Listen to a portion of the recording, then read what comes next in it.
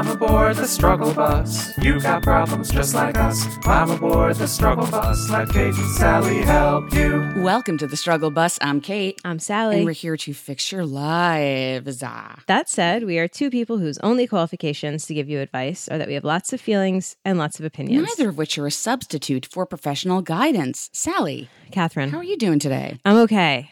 I just moved the levels down. Can you hear yourself? I can hear myself. Excellent. Yes. You sound great. How are you? I'm okay. I'm tired. Yeah. It's been a long week. I was away for the holidays. Right. A lot of traveling. I performed in the Neo-Futurist show this weekend. I'm back in. How was that? So good. Are you going to jibber jabber about that? I will hope? eventually, yeah. Sweet. Sally, what about you? How are you doing? I'm okay. I'm also tired. Yes.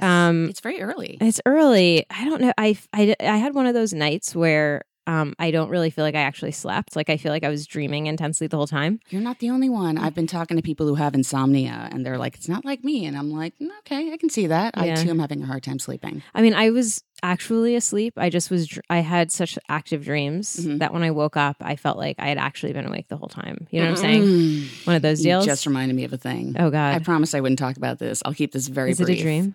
No, No, it okay. wasn't, but I thought it was for a second. Oh, you know God. when you're dreaming something terrible and you're like, oh, it's a dream, thank goodness, and you wake up and everyone's still there. Early yesterday morning, I had a call back for a big thing, and I went into my closet dresser thing and pulled out some sweaters, and I've never seen anything like this in my life. Not in the bedroom, but a very large, very half-dead cockroach clinging to my sweater. Oh, God. Thank you. Which, that didn't belong there. Now, listen, it's been years since we had them in the apartment. Very clean. It doesn't matter. It's New York City. They poison them sometimes in every building on down the street. They climb up and they die. Very slow one. Very much almost dead. Still nightmare, right? And I was Total like, nightmare. wake up. And I was like, oh my, and it was right when I woke up. And I was like, oh my Oh, fucking shit. God, this is not a It dream. was like really happening. So I did my what an God. adult would do, and I woke my boyfriend up and made him kill it, even though it Nice. was already dead. And I basically stood on a chair and pointed and yelled until he got up really early in the morning. So that was really terrible of me, but Oh, I survived, Sally. I feel like if you had said, so of course I burned my entire wardrobe. I mean, I would have I'm been like, well, yes, of course. pretty close to doing that. I threw out some things that it had clearly been on. Oh, man. And I had a hard time last night. I went in and picked out clothes and put them in my ottoman this morning because I Yeah. didn't want to go open it up and relive the experience. I have to say that there's nothing quite as terrible as first thing in the morning. Like sometimes, like we had a period where we had roaches and, you know, I don't know, someone else fumigated or something and they found their way into our yeah, thing. they like to run away, which Yeah. is, smart. Which is evolution. smart. But it was like, first thing in the morning, I'm like half asleep and I open the cupboard to grab like the coffee or something and there's one like skittering away. It's basically a science fiction movie. Yeah, it's and horrific. I don't want to go too much into it, but I feel like it should be noted that I am terrified, Yes. as is my boyfriend. They were one of the big guys. They have never been in any bedroom I've been in. They're always like maybe wandering in the hallway and like, Right. hop in the kitchen because they're into water. It clearly was poisoned and sick, Yeah. but still. Yeah, no, it's not cool. It's not going to be a repeat occurrence ever, but still, I'm convinced it will be. Hey, listen, I'm sorry about that. If you Sorry, I tried to put it back up, and then Don't worry about then it. I forgot about the pipe was really hot, Is and it so hot? and Is so the my heat elbow. on? Yeah, Oh, I don't think so. this is very hot. To the Oh, it touch. is. I didn't realize. Okay. I thought because it's warm out. Is it warm out? It's not that cold, Mhm. but that's like, I mean, our apartment building, it gets to like Yeah. 51 degrees, and all of a sudden there's like heat blasting on us. Hey, listen, do you have opinions about anything we said just now? Heat, roaches. Oh, God. Ugh. Actually, please don't write into us about roaches. Don't. Just keep it to yourself. Anyway, tweet at us at StruggleBusPod. Email us at strugglebuspodcast@gmail.com. Instagram.com/TheStruggleBusPod. Use the hashtag StrugglePodBuds420 to find a struggle buddy. Tweet at Sally T. Tweet at me at SPK Heller. If you'd like to join our secret Facebook group, which is a safe space to talk about things, ask for advice from a nice online community that we monitor, and or share all of your animal photos, send us an email. It's the same email address as questions. So if you have a a question, make sure you put that in the subject line and send a separate email with I want to join the Facebook group to strugglebuspodcast@gmail.com. And we will make that happen. And if you have money and or not that much money, but you want to help support us for as little as $5 a month, Sally's taking pictures of me. A lot of pictures. Thank you. You can go onto strugglebuspodcast.com, log in to Gumroad, open an account for as little as $5 a month. You get monthly bonus episodes. There's 14 in there. Sally, tell me what else they get as I drink water. Catherine, they get a ticket to ride the struggle bus. It's a little card we will send you in the mail, the U.S. Postal Mail, and you can keep it on you. It says never ride alone. And I don't know about you, Catherine, but I know that the holidays are coming up. You know, if you're like me, and I know I am, I have to credit Joel Hodgson from Mystery Science Theater for the best line ever. That's amazing. It's such a good show. If you're like me, and I know I am, I've never forgotten that. Love you, Joel. Wait, that reminds me. So recently, my friend Rachel, you know how people, when they talk about their period, they're like, Aunt Flo is coming. So my friend Rachel said Aunt Period, which I thought was amazing, which she said that's actually a Lindy West thing. Oh. But anyway, that just reminded me because that's like a thing I keep meaning to integrate into my everyday speech. Old aunt menstruation. Exactly, which I will also add to that.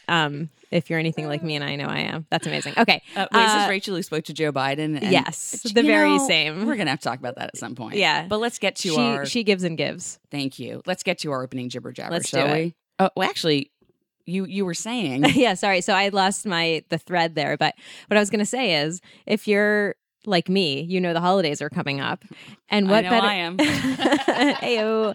What better gift to give someone than 14, soon to be 15 bonus episodes of the Struggle Bus, which you can give them for just $5 a month. So you're really giving them a gift every month for the rest of your life that costs $5. Yeah. Sounds pretty great. Yeah. Well, I mean, you can cancel. You don't have to do it for the rest of your life. I had an embarrassing situation where the card's worth a lot of money. It's a good quality card, never ride alone. And somebody I spoke to was like, "Oh, I see your phone case," and I'm like, "Do you?" Because I advertised the show on my phone.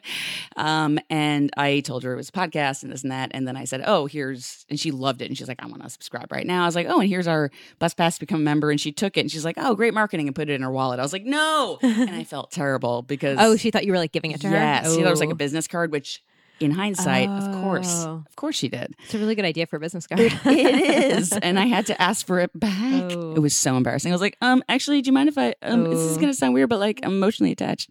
Was it a stranger?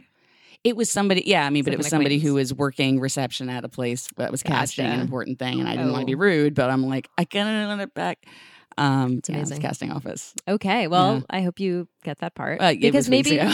she'll give you the part so that she can come see your card again. Well, I mean, obviously, or I could come see my own card. Or you could. I don't know. Well, Listen, I should have given it to her. We have more, right? Okay. So, opening jibber jabber, we promised we for did. this to happen. So, I actually didn't see what you wrote because you wrote it recently, right? I added it this morning. Okay. Do you want to go first? Yeah, I'll go first. So I just read it. I finally finished book 2 of the Game of Thrones series, and I've honestly never felt more free. Because Now, I don't know how many books there are.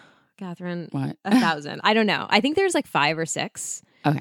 But it's not done yet. There's another one. I don't know. I could easily obtain this information, but I actually don't. But I want to say there's at least 5, Uh-huh.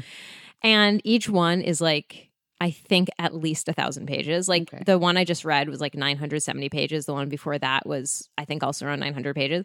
And so I felt like I've been stuck in this book for a lifetime, and it was enjoyable and everything, but I needed a break so bad. So, you like had to finish it. Oh God, I finally finished it. I can read whatever I want. I feel so good. I'm gonna go back to the series at some point, but it's definitely getting a little bit like, I don't. So George R.R. Martin started this whole series, and he has yet to actually finish it. And now the show is like ahead of where the books are. Oh. So the show had to like improvise, okay. and like, I think the first one came out in the mid-90s, so it's been a long time. And a lot of his longtime fans are like, finish the books. I totally understand why this man cannot finish these books. He created the most, like, I mean, initially I was like, Game of Thrones is such a rich universe and an internal logic, and it's so cool. And now it's actually just so complex and complicated that I can't keep track of like anything that's happening. So of course, he's not going to finish them because it's so stressful as a reader just to read them. We have a major falling. I saw it picture slowly problem. sliding I know. towards you, and I tried to. You tried to save it. There's a. Okay, I'll take this away. We have Hold some on. pictures. Okay. Anyway, the point is, if I were him, I would just be like rocking back and forth and like sucking my thumb at the prospect of like finishing these books. I cannot tell you how many characters, storylines, historical things, myths and shit there are. And I guess if you read like sci-fi a lot or fantasy, this is just how it is. But it is so goddamn overwhelming that I started to feel like I was like reading a textbook by the end of it. And I mean, it was an enjoyable textbook. Like it's all very fun to read. But enough is enough, Catherine. More characters Oh my than a tweet. Am I right? Way more. No. But okay. Quick question. Yes. You've already watched all the seasons, so you're already ahead. Yeah. What's keeping you from just jumping into book 3? I need a goddamn break. Okay. Just because if once you start reading one of those books, you're committing because they're 1,000 pages and they're like a quick read. I mean, it's not like you're reading 1,000 pages of Tolstoy. I mean, it's George R.R. Martin, but I mean, but it's just like it does take a lot out of me to like absorb it because there's so many goddamn characters. There's so many plots. There's so much shit happening that to keep track of it is actually kind of like a project. I need a break. Yeah. And I've also heard that like they get increasingly like dense and difficult to get into as you go, which I can't imagine anything being dense. Well, I guess, yeah, it was pretty dense. This one was. Anyway, the point is, I think I'll get back to it eventually because now I just want to be one of those people who is like a completist, but I need a break. Yeah, no, that's good. Between like a month and a decade. Enjoy. Congratulations. Thank you. You deserve it. I feel really good about it. But Catherine, Yes. I'm really intrigued by your jibber jabber. I wrote down Solidarity Square Dance. You So sure listen, did. I was feeling a lot of feelings last week. Rightfully so. You're welcome. I listened back to our conversation about allyship and stuff and sexual harassment and whatnot. And I went back into the New Futurist show. And the good thing about the show is you can write about your week. You can write about anything. And I was like, you know what? I've always wanted to write a square dance play because back in the day, I think I may have alluded to this. We lived on High Street on Block Island. My parents were together. Once a year, my father would throw the Heller High Street Hoedown. And so square dancing is in my life. So I decided to write a thing called Solidarity Square Dance, a lesson in allyship where we all take turns being the caller and saying how to be an ally. So I had all the members of the ensemble. I asked them questions like, is there one group right now that you associate yourself with? And are there allies who bother you? If so, why? And if are there any things you want to say to the allies? Because we use each other's words a lot. So then I took what they wrote back and made it into rhyme schemes, and they each got to be the caller. And I'll tell you what, Sally, it was really great. Yeah. It's going well. It's good. And the thing is, square dancing is really fucking easy. Yeah. It's really fun, I remember, in third grade. Yeah. It doesn't. And so we they learned it and we did it and it was like flawless. That's awesome. And everyone's like, how did we do that? I was like, square dancing is so easy, but it's fun and it's really funny. There's one straight white cis man in the cast, heterosexual, and his couplet. I actually didn't send the email to him because who needs it? His thing was just when he gets up, he's just silent for several beats, and then he's like, "I'm just listening." And it was, that's and amazing. people like that, and That's everyone cool. else gets to say things about rape culture and Black Lives Matter and What did people feminists, say? What kind of stuff did people white say? feminists, Black Lives Matter, or like talking to white people about Black people, fake allies, male feminists. That's my couplet. Couplet, is that a word? Sure. That's my Sounds thing. like a word. And what else? Yeah. That sounds awesome. Yeah, it's really funny. I'll show you later. Okay, cool. There's video of it. Oh, there's video? Yeah. Cool. Into Anyway, it. so the point is take lemons, lemonade, Sure. make a thing, and I really dig it, and I dig watching the audience like it because they're like, oh, okay. Yeah. You know. I can imagine your audience would be like really into that. Yeah. Because it captures something that everyone's kind of obsessing about right now. Yeah, and it's fun to watch, but it's also smart. Yeah. And everyone has their own moment, and I like that a lot. Nice. So, yeah. Okay. So that's my jibba jabba. Love it. So now the segment, a thing we did for self-care. I'll go first, I Please guess. do, And yeah. I hate saying this every time. You need to rest. You do. Like, I'm really, really busy these days with the show. So I came home the other day and I was like, I'm going to take an afternoon nap. It's going to be 3 hours long. It's going to be great. I'm going to wake up when it's still dark out and get weirded out. But I need to rest. Yeah, that is always like a disorienting feeling. Yeah. But I love a good afternoon nap. Yeah. Yeah. I had no choice. My body was like, guess what we're doing? Yeah. And I was like, you know what? I'm going to lean into this. Nice. Yeah. Sally, what'd you do? Well, similarly, I went to sleep really early for like an entire week straight. I mean, I go to sleep pretty early anyway, but I went to bed between like, I would say 8:15 and 9:15 for like a week. Yeah. When I texted you last night, Alex, like, why are you texting her so early? I was like, trust me, she's almost in bed. Yeah. Oh, early. Oh my God, that was so late. But yeah. It was 9:30, you guys. Yeah. Like I said, so late. No, but I also like, I put my phone on Do Not Disturb way before I go to sleep so I can like power down. I knew that. Yeah. But anyway, yeah, like so for the last like week or week and a half, Andrea has been really, really sick and she's been sleeping a lot. And so she was going to sleep at like 7 or 8 at night. And I was like, you know what? This is actually an amazing idea. And I would just go to bed. I would like stay up a little bit after her and then go to bed. And so I would be asleep by like 8:30 or 9. And then the one problem is that then I would wake up at like 4:30 in the morning, Okay, I was which about kind to of feels ask. like the middle of the night. Yeah. But it feels really good. But that's still like, for me anyway, like a full night's sleep, like 7 or 7.5 hours. And it just felt so nice to not try, because often I try to make myself stay up until like a reasonable adult hour and it's kind of miserable. But to just like fall into bed at 8 or 9, delightful. Yeah, I know. Yeah. So love that. I felt I had a week of feeling really, really rested, and now I feel like I'm back to feeling like a Zamboni ran me over. But And your wife is doing well. she's so much better, you guys. Yeah. Oh my God, she was like a hollowed out husk of a human being for so long. I couldn't believe it. I love saying your wife. I know, I do too. Isn't it My fun? wife, yeah. My wife. I called the doctor for her like in the middle of the week, and I was like, because like she was just so sick, and I was like, "Hi, like I'm calling because my wife talked to you yesterday," and it was so weird but so cool. That's fun. Yeah, the old my wife. Pull out the old my wife, you guys. Well, Feels I'm good. glad she's feeling better. Thank you. Yes, Awesome. Shall we get to the first email? we should. Do you actually? I would like to read this. Yeah, please. Yeah, this is from Kate Marsh. That's their that's the name from a video game, and they chose it, and they've written it before. Oh, yes, that's right. They're written in before as well. Okay, cool. Here we Let are. me just. I also want to say Ooh. that they attached like several pictures of their adorable pets. I saw that. I only included one in the doc, but I just want to be clear For the record, Yeah, for the that's- record, we got them all, and they're all very cute. That's wonderful when you do that. Yeah. Okay.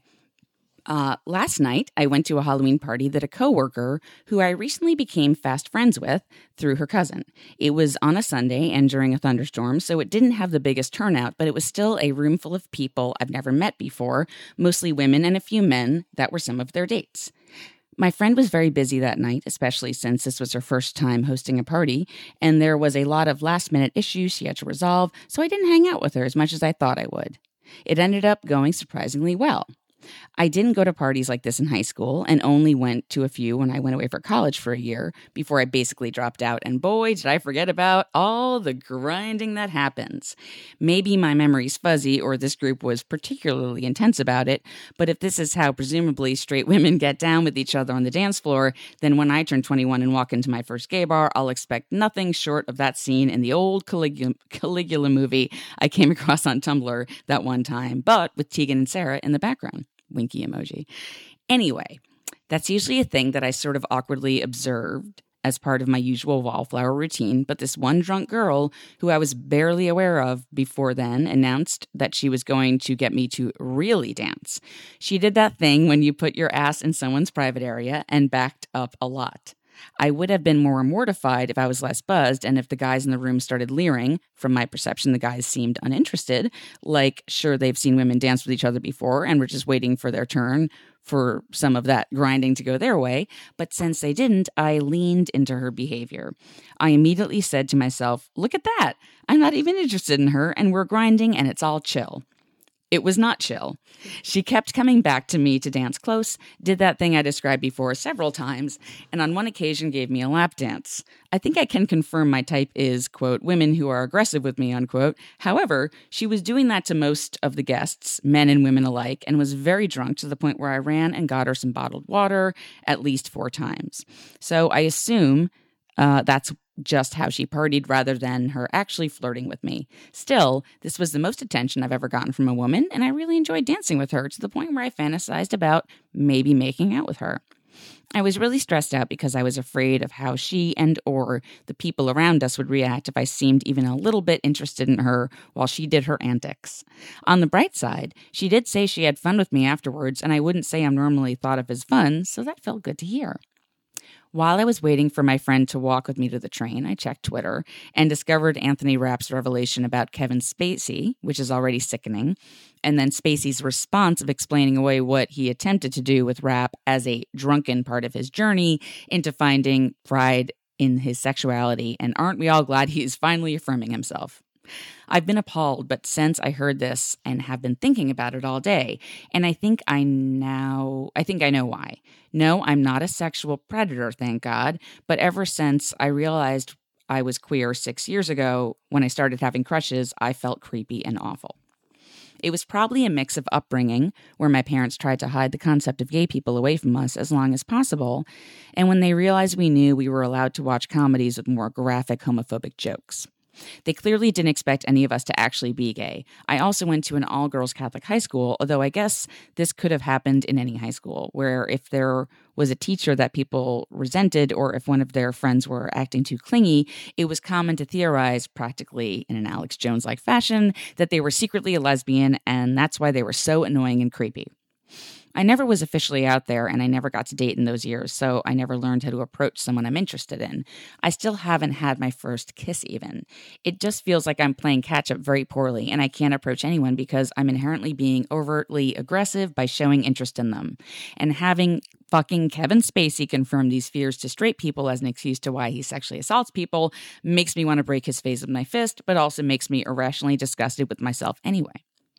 I guess the big question is this. How do you deal with internalized homophobia/anxiety about expressing your sexuality even when you rationally understand that there isn't a problem with you for having a, in this case, marginalized sexuality to express? I thought I unpacked and unlearned these things a while ago, but it seems like it keeps bubbling back and I'm sick of it. Best, Kate Marsh. Oh my God, your dog. Yeah, this is Holly. Holly. Here's a picture of Holly. You guys. Oh, okay. Well, Sally. Okay. Kate Marsh. Well, first of all, I want to say that I relate to this feeling of internalized homophobia and like there's something like inherently shameful or predatory about your sexuality, because I think that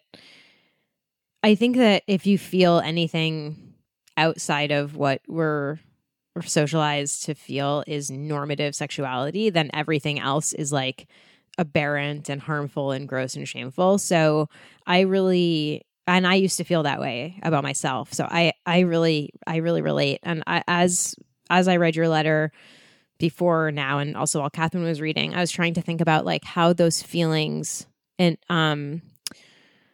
like how I let go of those feelings in me, or not even like let go, but like process them and made sense of them and stopped feeling that way, because I have stopped feeling that way.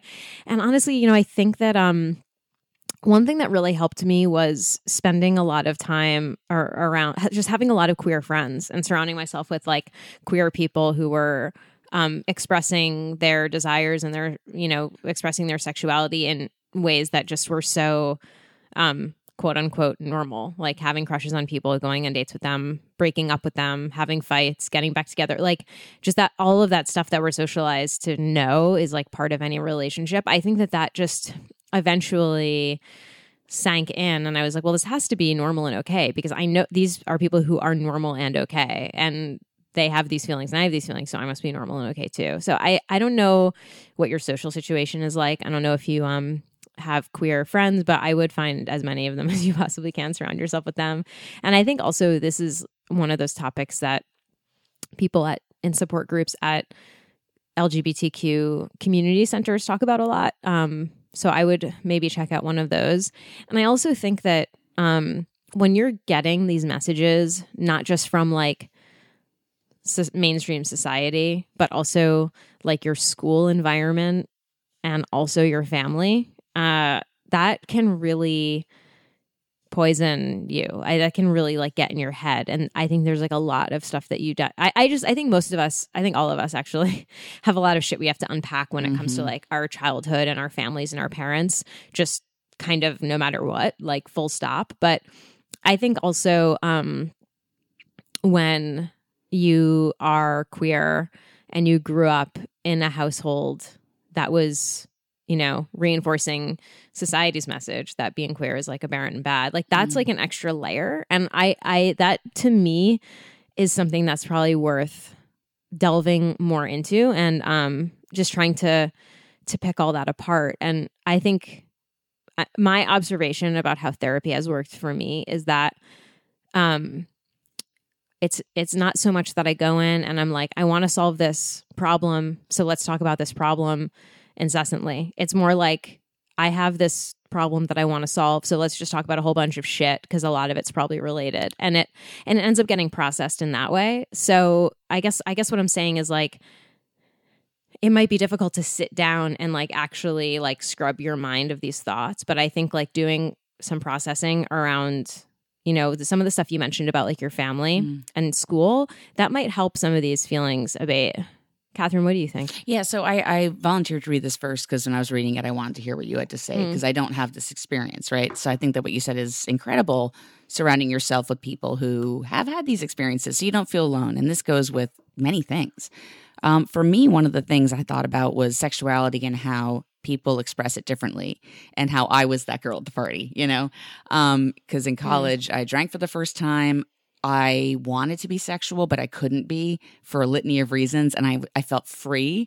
And so I was like, oh my God, this is amazing. And of course, you know, you learn boundaries at a young age anyway. So I don't think I did anything that was boundaryless or unwelcome. I do see how it would feel, though, when you're the sober person, or when you're like, I could have feelings for this thing. I was more thinking about a lot of in what is it, Vino Veritas, or in whatever they say. You know, in another way, this other person at the party was maybe expressing themselves for the first time, being like, yeah, this is how I feel. I'm sexual. I wanna, you know, and that's the thing that you touched upon, is that you do have feelings and you do want these things, and there's nothing wrong with them, but you are being very, very hard on yourself, because I did not grow up thinking my desires were wrong. So that I can't imagine how that would fuck with you. And yeah, so I don't know what that feels like. But I will say, at that age you're at, everyone's experimenting in little different ways. Some people are more comfortable than others. And you are doing all the right things by questioning and looking and thinking and feeling. But I do think, going back to what Sally said, that hanging around people who have a little bit more of your experience, dating-wise and otherwise, would really help you feel not so alone. Because it sounds like you're a really great person. You're getting this woman water. You're like, sure, I'll dance. This is fun. There's nothing wrong with having sexual thoughts about someone, even if they're not into you. I mean, fantasies are fantasies, and that's very healthy. You didn't act on it inappropriately. You didn't take advantage of her.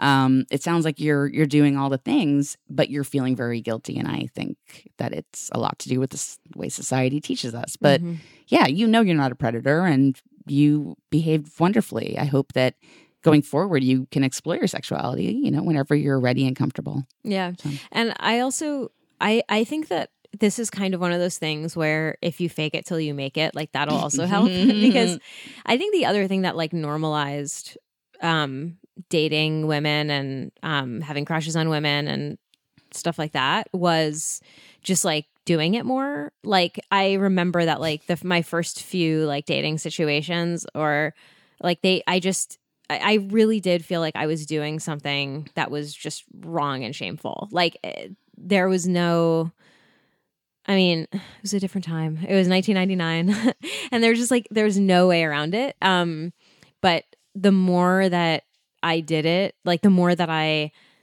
like lived as a queer person, I don't necessarily mean like out versus not out, but just like dated people and like talked to my friends about who I liked, and talked to my friends about like the relationship I was in, or I was in but wanted to end, or whatever, the more it just became normal. It just like became my life. And it's like, you know, when like something is brand new, and it's like I don't know, like when you go to college, it's like all of a sudden you're like living in this new place, and you have a new class schedule, and you don't know anyone, and you have to take a plastic bucket of toiletries down the hall to shower, and you know, the bucket, and it just feels so weird. But then after like 6 weeks, you're like, this is my life now. Nothing's ever felt more normal. I can't imagine not having the bucket.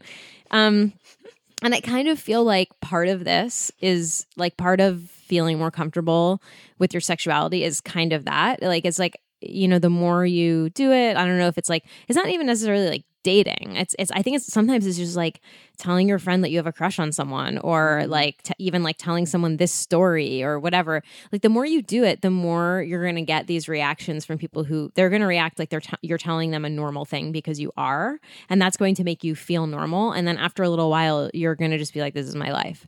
Having said that, I do want to re-emphasize what I said in the beginning, which is just that I think sometimes, like, when we grow up in a certain situation, we take it for granted, like, that it's just it's a really common situation to be in. But like, not everyone grew up in a house where their parents hid homosexuality from them, except for to let them watch movies with like gratuitous gay jokes. Not everyone went to a school where there was like rampant homophobia. So like, keep in mind that those are influences that are probably had like a deep and profound effect on you that probably need to be like unpacked. And I just want to say also, I co-sign Kate Marsh. I co-sign your anger towards Kevin Spacey for what he did.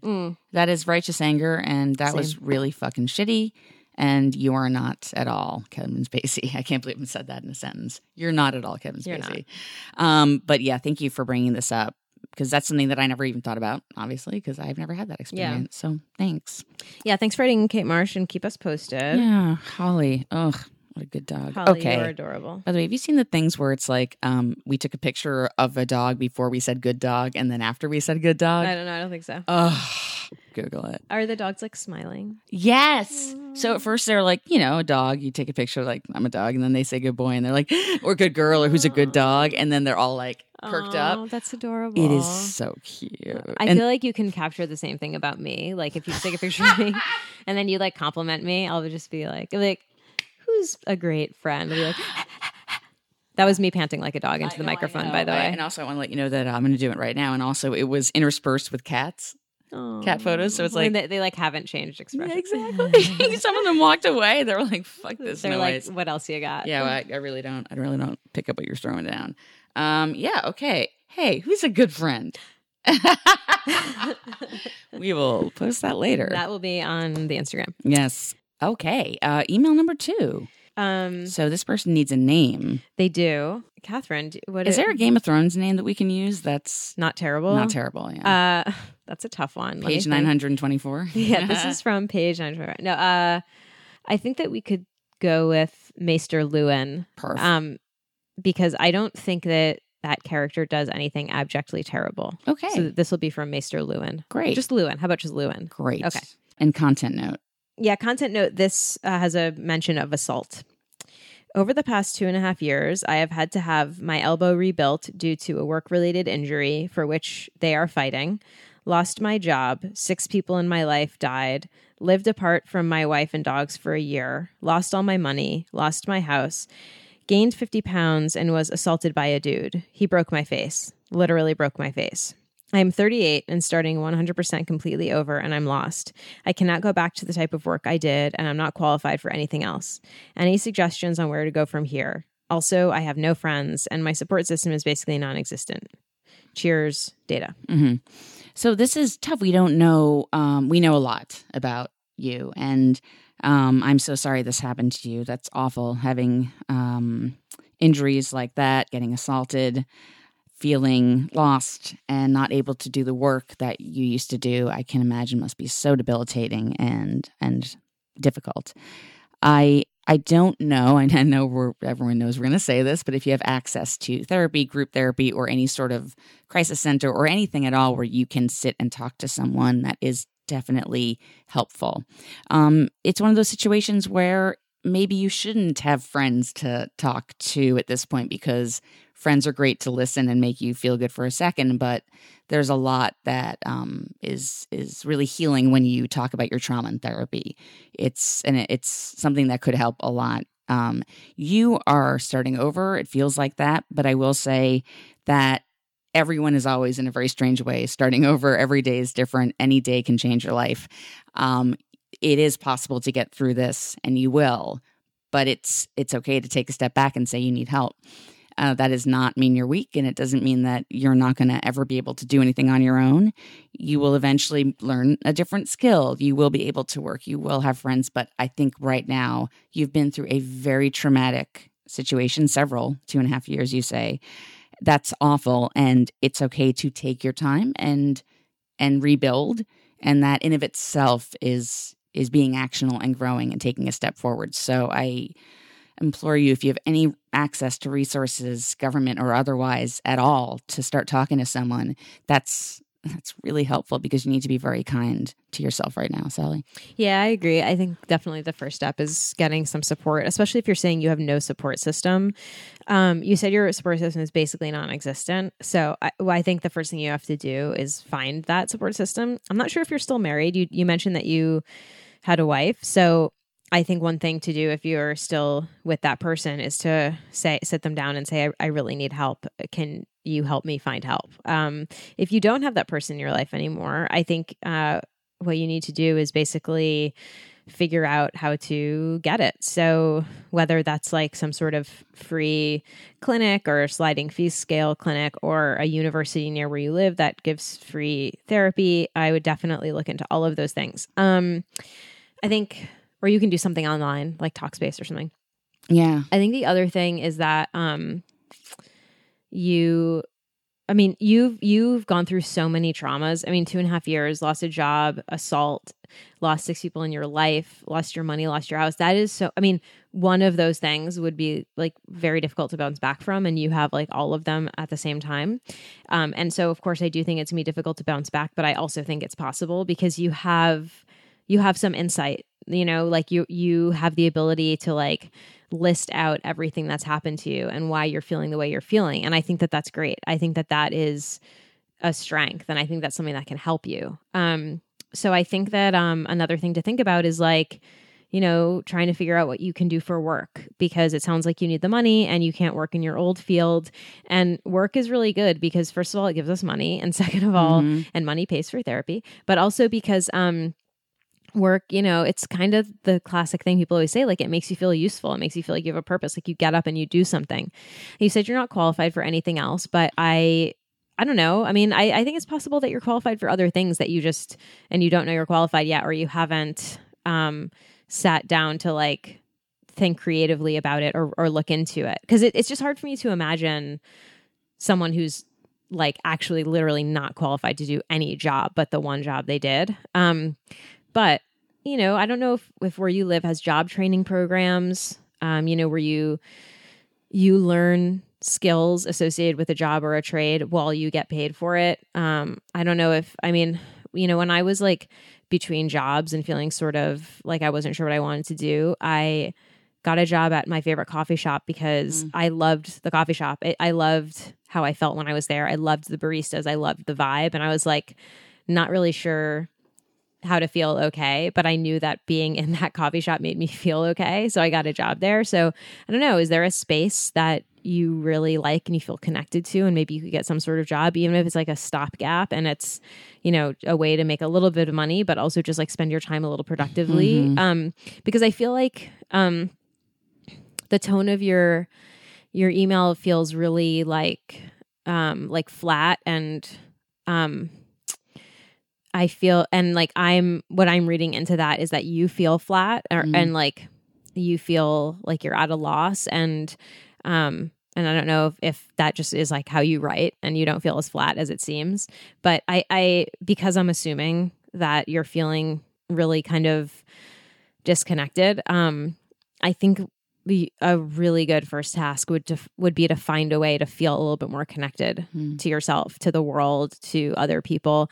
And I think that can be through, I don't know, any things I just mentioned, like a job or a therapy or a group therapy or something like that. Yeah. So keep us posted. I will say one thing that you said, Sally, that I think resonated, and I hope this helps too. I have done and continue to do jobs that are not my career. There's times where it's just nice to be in a place where you don't have to worry about the future of your life and just, like you said, the coffee shop, and make money and meet new people. Yeah. Working in a service industry or, retail or something like that, or even just temping in an office and just getting out of the house and making money and meeting new people. You may not be best friends with them, but at least you're sort of getting out and doing things and learning something else. Does not mean it's a career. And a lot of people in this world are having to learn new skills every single day because the economy and the job market changes. So there's a lot of people I know who are not skilled. Don't have a skill that they need to move on to the next step. And you can learn it. And you can also, in the interim, try something else just for fun and also to make some money. So you feel a little bit more confident when you decide what you want to do. Yeah, totally. Okay. Thank you, Lewin, for writing in. Feel free to keep us posted. Join the Facebook group because that is a great place to get support. Yeah. Online communities are make you feel less alone. So, cool. All right. Email number 3. They want a name from Star Trek. What should we use? So they suggested either Star Trek, the Next Generation. They suggested Data, Geordi LaForge, or Q. I think we're going to go with Data. I think we are. All right. Cool. This is the best intro. Hey, Kathy and Sally. I don't mind. Hey, Kathy. Yeah. So here's my issue. I'm having a tough time right now, and I know I should see a therapist, but I don't know how to go about finding someone I trust. A little background. I recently moved across the world to be closer to my partner and family.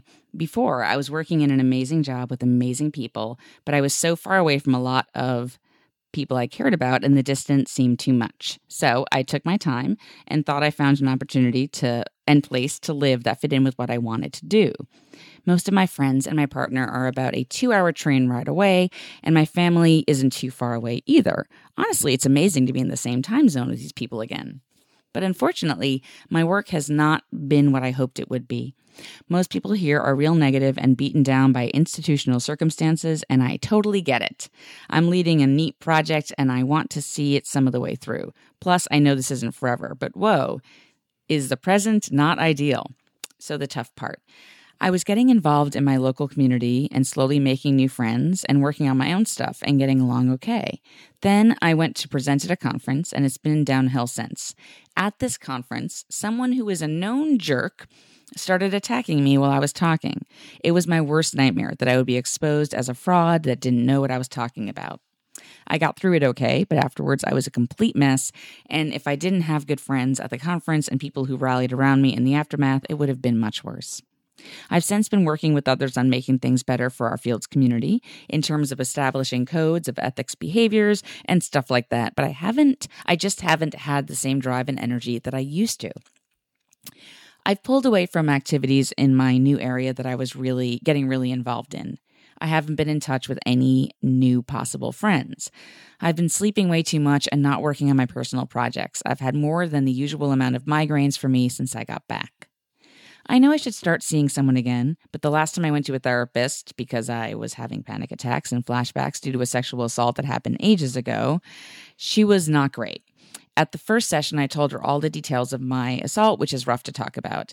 I don't really tell anyone because it is difficult, and I really admire people who can do that and are able to come forward. Anyway, the second session, she was like, wait, what happened again? I told her this big thing, and she couldn't even be bothered to remember. It was horrible.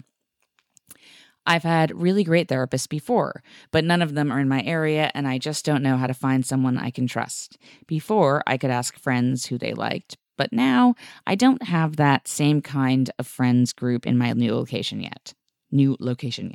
So if you have any tips and tricks about finding someone great using the internet or like ways to vet therapists, please let me know. Data. I should probably put a content note for my response about sexual assault. Okay. Yeah. Thoughts? Okay. So Data, great question. Love when people ask about therapy because then I can talk about it and I don't feel like I'm saying the same thing over and over again because you asked me to talk about it. There it is. So, okay, the first thing I will say is that my coworker wrote a really, really good post called 26 Ways That Will Make Finding a Therapist Less Miserable. And she included tips from people that she crowdsourced from her own experience and also some therapists she interviewed. And I edited it and I read it being like, well, I know everything there is to know about this. And I actually learned a bunch of new things. So I would definitely check that out. Again, it's 26 Tips That Will Make Finding a Therapist Less Miserable. It's by Anna Borges on BuzzFeed. So that's one thing. But so the other thing I would say is like, I think that the emotional part of finding a new therapist that you like is actually a lot more difficult than the practical part of finding a new therapist that you like, because what it requires is basically like going out and like meeting a couple of people and asking them questions and seeing how they react and seeing what you think of them, which actually, I mean, we're all pressed for time and money. So it's not that that's like easy, but I think that actually it only feels really hard to us because it's emotionally difficult. And that might be obvious or maybe it's not, but I think that like wrapping your mind around the fact that it's you have to make an emotional effort to do this might just help you sort of prepare for it a little bit. I think that like one thing to do is you can meet with a new therapist and be like, listen, like one of the reasons I'm seeking a new therapist is because my last one, I told them about a traumatic experience that happened and it was really hard for me to talk about. And the next week they didn't remember. And you can see like what they say about that and how they react to that. You can also go on Psychology Today has a really awesome therapist finder, and you can sort by like things that each practitioner has like specializes in, and you can find ones that specialize in trauma or PTSD or sexual assault. That might be also really helpful. If you don't have any friends to ask, if you have any doctors, usually an MD that you like will be connected to some therapists. And I found that when my doctor, if I really like a doctor, the people they really like are also great. So that could be a good place to get a recommendation. But otherwise, I do think it's a matter of like doing some online research, going to people who offer like a free first session or a free consultation to see what you think, and then going forward from there. And there are tips in that article I mentioned for how to go about doing all that research. Catherine. So well put. And I will say also, to your point, Sally, finding someone who specializes in a certain thing. Whenever I have resources to pick out, or in the past have, insurance that covered it, I found that people who specialize in couples counseling, but just for me, single talk therapy, because my big thing still, in most of my life, there's a lot of things, but also relationships. I've had a hard time having relationships. And I find that people who had experience with couple counseling really understand relationship dynamics and how to find certain things. Oh, so that's one of the really random things I look for that I like a lot, even though if it's solo, which that's really good advice. Yeah. So maybe find something that you can relate to. Secondly, I'm really sorry that happened to you. And I also will say, yes, 1,000% get a new therapist, because that's not okay. No therapist should ever make you talk about anything. I don't like the way therapists are portrayed in Hollywood, because it seems as if they talk about themselves and then talk about their wife. I'm thinking of Good Will Hunting, and then make you talk about a thing. That's not the way it should happen. I am so sorry that you feel that you should be able to talk about your assault, and you admire people who do come forward. Can I tell you something? It is perfectly okay to not talk about it. It's a trauma that takes years and years to even just think about. I know survivors who it takes them 10 years before they can say the words, or longer.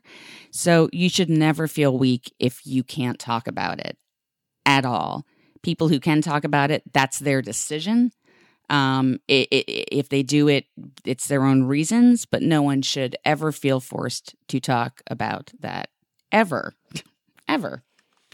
If you want to talk about it, find someone to talk about it with. But if you don't want to talk about it, that's a huge tell. It doesn't mean you're weak. I already said that, but I'm just really mad that that psychologist did that or didn't listen to you.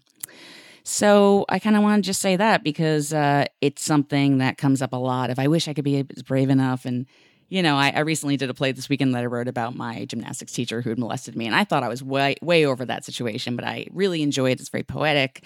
And someone came up to me after the show and they're like, "You're so brave." And I was like, honestly, like that was actually kind of rough, and that's been over 30 years. So it's never, you have your own journey to healing, and it's a very personal thing. So no, there's no cookie cutter way of dealing with that. So first of all, I just want to make very clear, you don't even have to bring it up to your new shrink if you don't want to. You can let that happen eventually. Yeah. So you do you first. Yeah, totally.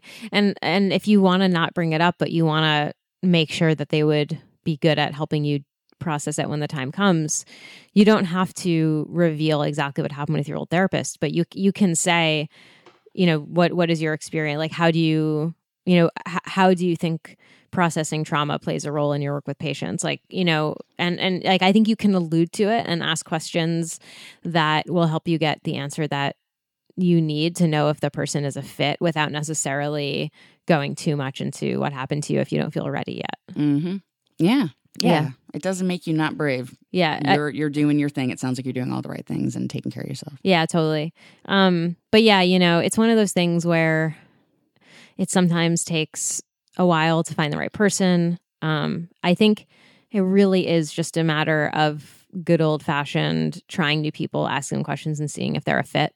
But it's emotionally exhausting. Mm-hmm. And I think it's great that you're thinking about doing this because everything that you said, you said you're getting more migraines, you're sort of losing interest in your activities, like you're just like not feeling as awesome. Like that, those are all like really good reasons. And also like the assault you mentioned and also what happened to you at that conference. Like these are all really like great clues to pick up on that like you need some help. And so I just want to like recognize that you are putting those clues together and being like, hey, like I need to find a way to deal with this. So like my hat is off to you, Data. Yes, Data. You keep doing you, and there's no shame in finding a new therapist. True. Yeah. So keep us posted how it goes. Join the Facebook group. Maybe people have tips about finding a therapist, or maybe like it's probably just also a good place to commiserate with people who are or have been in similar situations. And some people, and we have people who do trigger warnings and content notes in the group. Yeah. Some people have experienced something similar potentially, and maybe it would help you to read their story and maybe not feel so alone, but also know you don't have to post anything. Yeah. You can, but you don't have to. You can just sort of read and feel like it's a good community. Totally. People. Yes. Yeah. Okay. So thanks for writing in. Yes, Data. Okay. Well, listen, Sally, you have the song of the week. I sure do. But whilst you're pulling that up, tweet at us at StruggleBusPod. Email us at strugglebuspodcast@gmail.com if you have a question. Put that in the subject line question. Or if you want to join our secret Facebook group, send a separate email, strugglebuspodcast@gmail.com, in the subject line say, please add me to the group. If you don't get in immediately, let me know. I'm the one who handles that. Sometimes Facebook is weird about it. Don't worry. Let me know like, hey, it didn't work. There's a workaround for that. Instagram.com/thestrugglebuspod. Use the hashtag StrugglePodBuds420 to find a struggle buddy. Tweet at Sally T. Tweet at me at SPK Heller. And if you want to, oh my God, I just saw your song of the week. If you want to become a paying member to get bonus content for as little as $5 a month, go on to StruggleBusPodcast.com. Click on the link to Gumroad. We already have 14 bonus eps there. Bonus episodes, we talk about whatever you want. We don't answer questions. We do, but only people in the bonus group. What? Members send us questions and we answer them. But yes. sometimes they're like, what are your thoughts on this topic? But lots of times they're like, what were your favorite video games growing up? It's pretty fun. We then tangent forever. We'll watch a movie or episode of a TV show you want us to and talk about it. We sure will. Yeah. So, wait, sorry, but did you just do the whole thing? I did. Okay, sorry. I was thinking really hard about my song. The song of the week is Pour Some Sugar on Me by Def Leppard, the 1987 single from the album Hysteria. I don't know why. I just was sort of thinking about it and this song came to mind. It's so good. It's really good. It has like a really good chorus. You're going to want to sing along to it. I hope it's not super problematic, but they were sort of like sure they are. Glam metal band, so maybe it is. Do you know the first lines of the song? Is it not Pour Some Sugar on Me? I don't know. No, you got the peaches, I got the cream. No, that's not the first. That sounds Is right. That the same song? I don't know. Is it? Some sugar on me Yeah, that's it. That's in the it. name of love. Yeah. I like to play Definitely the how many about lyrics do I actually know? So anyway, get into some Def Leppard. There's nothing like some late 80s hair metal, or I don't know what they were. They weren't heavy metal, right? I mean, they were like pop metal. Is that a thing? I don't know. They played on Z100 in New York, so I assumed that they weren't that hard. Oh, Wikipedia says glam metal and arena rock. Arena rock. So that's a thing. I just was laughing because imagining like, our grandkids or, people way down the line being like, what the fuck was this? Def Leppard. Yeah. How is that a thing? Don't know. Yeah, but I want to know. And I see myself spending a lot of time on the Def Leppard Wikipedia page later today, if I'm being honest. Yeah. How did they get their name? Don't know. We'll find out. But I'm going to find out. All right. I'll report back next week. Thank you so much for listening. I'm Kate. I'm Sally. Bye. Bye.